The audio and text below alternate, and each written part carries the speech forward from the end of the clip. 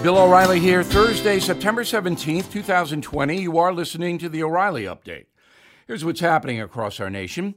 The George Floyd riots, likely the most expensive in American history. Murder rates rising in the USA. Half of New York City's wealthy residents considering leaving the Big Apple. Ratings for the NBA playoffs continue to fall. A new poll finds a majority of young Americans unaware of the Holocaust. Also, coming up, the message of the day. Should 16-year-olds be allowed to vote? But first, nationwide protests following the death of George Floyd are projected to be the most expensive in U.S. history. Insurance estimates place the damage as high as $2 billion in all 50 states. That's 25% higher than the 1992 L.A. riots. At least 20,000 people have been arrested since the unrest began in June. The national homicide rate surging, first half of 2020. Stats released by the FBI show murders nationwide rose by 15%, with some cities spiking more than 25% compared to the same period last year. Incidents of rape actually dropped by 18%, but that's because there are fewer targets because of COVID. People are inside. Researchers from the Manhattan Institute confirm 44% of wealthy New Yorkers could flee the city. The think tank polled 1,000 residents earning more than $100,000 a year. Biggest factors for moving out include COVID, anti-police sentiment, and high taxes. Fewer Americans are watching the National Basketball Association, viewership plunging 32%. This week's face-off between the Boston Celtics and Toronto Raptors was the least watched playoff game since 2004. Said President Trump, quote, "The NBA has become a political organization. That's not a good thing," unquote. A disturbing survey published by NBC News shows nearly two-thirds of millennials are unaware that 6 million Jews were murdered in the Holocaust. More than half the millennials believe the death toll was actually far less. There are currently more than 100,000 survivors of the Holocaust residing in the USA. 61% of them live below the poverty line. Now, a great source of information on the Holocaust is my book, Killing the SS. In a moment, 16-year-olds voting. Is that a good thing? Right back.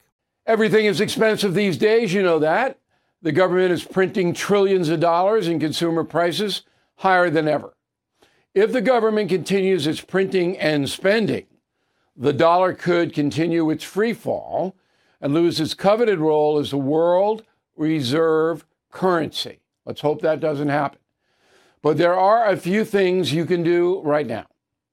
American Hartford Gold can show you how to protect your money, your retirement, your hard-earned savings against inflation by helping you diversify a portion of your portfolio into physical gold and silver.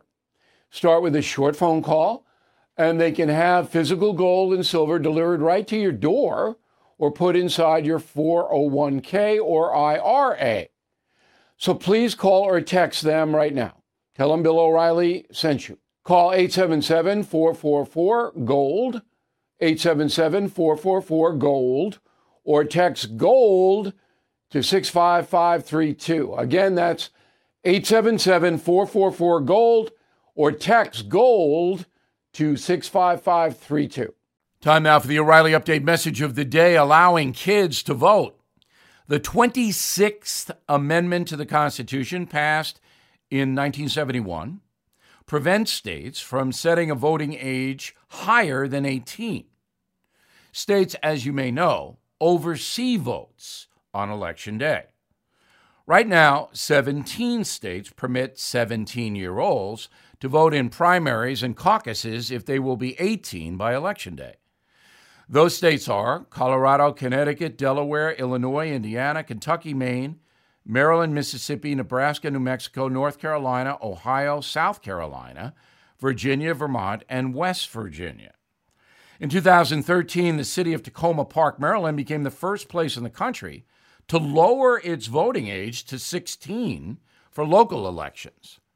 Now, The city of San Francisco will vote this November as to legalize 16-year-olds to vote in local elections. And that may pass.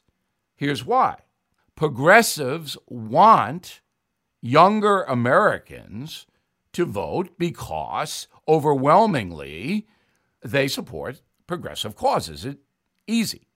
That's why the left wants mail-in voting. It's the same thing. But 16-year-olds are not qualified to vote because most of them don't know anything. Every survey proves that. We just read about the Holocaust, about people under the age of 35 not knowing anything about it. So 16-year-olds, generally speaking, are uninformed. Now, I know your kid's a genius, so is mine. You know, we're the parents, but it is madness to allow 16-year-olds to vote. Let's take a look at the mail-in voting. Now, this is not absentee voting. Absentee voting is when you can't get to the poll. You're traveling or you're not physical enough to get there. And that's fine. But mail-in voting is when states like Nevada and New Jersey send out ballots to everybody, whether they're asked for or not. And there, the potential for corruption is massive. And we've seen it time after time after time after time. I did a big investigation on BillO'Reilly.com on my newscast, the No Spin News. And we documented problems in New Jersey. New Jersey is chaos. Yet the governor there and the Democratic legislature is sending mail-in votes to everybody. Nevada, same thing. They passed the Nevada mail-in law in the middle of the night. And it will benefit liberal Democrats because in those precincts, there are many bundlers. I don't know of any Republican states or counties that have that. I'm sure they exist, but overwhelmingly, it's the Democrats who want the mail-in ballots. Now, in my opinion, we should all go to the polls unless we're physically unable. You know, it's not a big thing. I know COVID, space it out, okay? Wear gloves, wear a mask, wear a hazmat suit. You know, if you're patriotic, I look forward to going to the polls. I want to sign my name next to the registration. I want to pull the lever. I mean, that's my duty. So the mail-in stuff, it's going to lead to problems. Mark my words. I'm Bill O'Reilly, and I approve that message by writing it. Disagree? I want to hear from you. Bill at BillO'Reilly.com. And please consider my new book, bestseller, Killing Crazy Horse. You'll like it. In a moment, something you might not know. I'm Mike Slater from the podcast Politics by Faith. This is a crazy time in our country. It's stressful, a lot of anxiety, and it's going to get worse. And I realized that one of the things that helps me take away the stress is realizing that there's nothing new under the sun.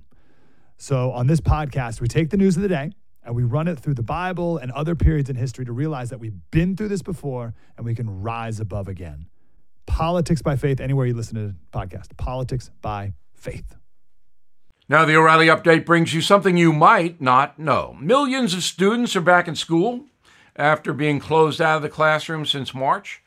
The Department of Ed updating the guidelines for parents, teachers, and the kids, requiring social distancing, mandatory temperature checks, even revised busing schedules to slow the spread of COVID. Most places you have to wear a mask. Each district has its own set of instructions, but all facilities must adhere to restrictions outlined by the Centers for Disease Control in Atlanta. So the results so far have been mostly positive. However, a handful of schools in New Jersey switched to remote learning after staffers tested positive.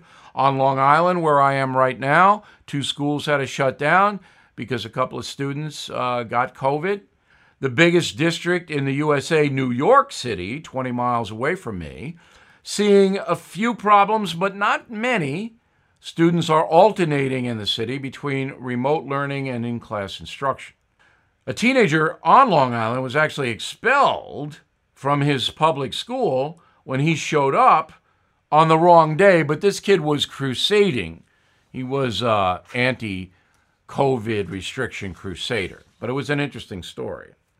In North Carolina, one county accidentally told 7,000 people they tested positive for COVID when they really didn't. The notifications were sent out by text. The schools were shut down in that county for a few days. What a mess. The biggest challenge are the college campuses, as you may know. Clusters of the contagion have been reported at universities in at least 30 states, prompting some schools to abandon classes entirely.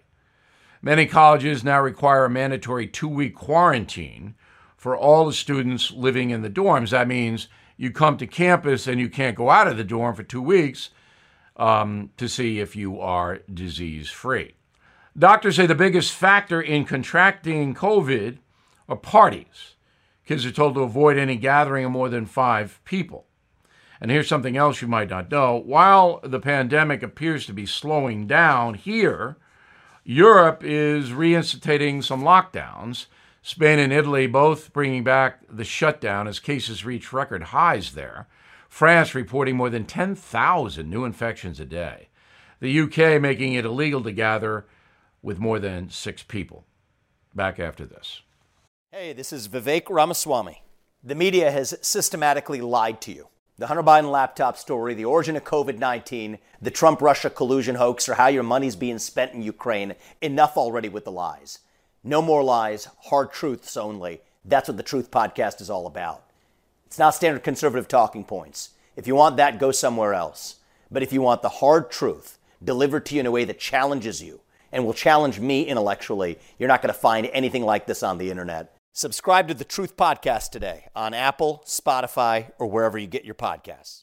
Thank you for listening to the O'Reilly Update. I am Bill O'Reilly. No spin, just facts, and always looking out for you.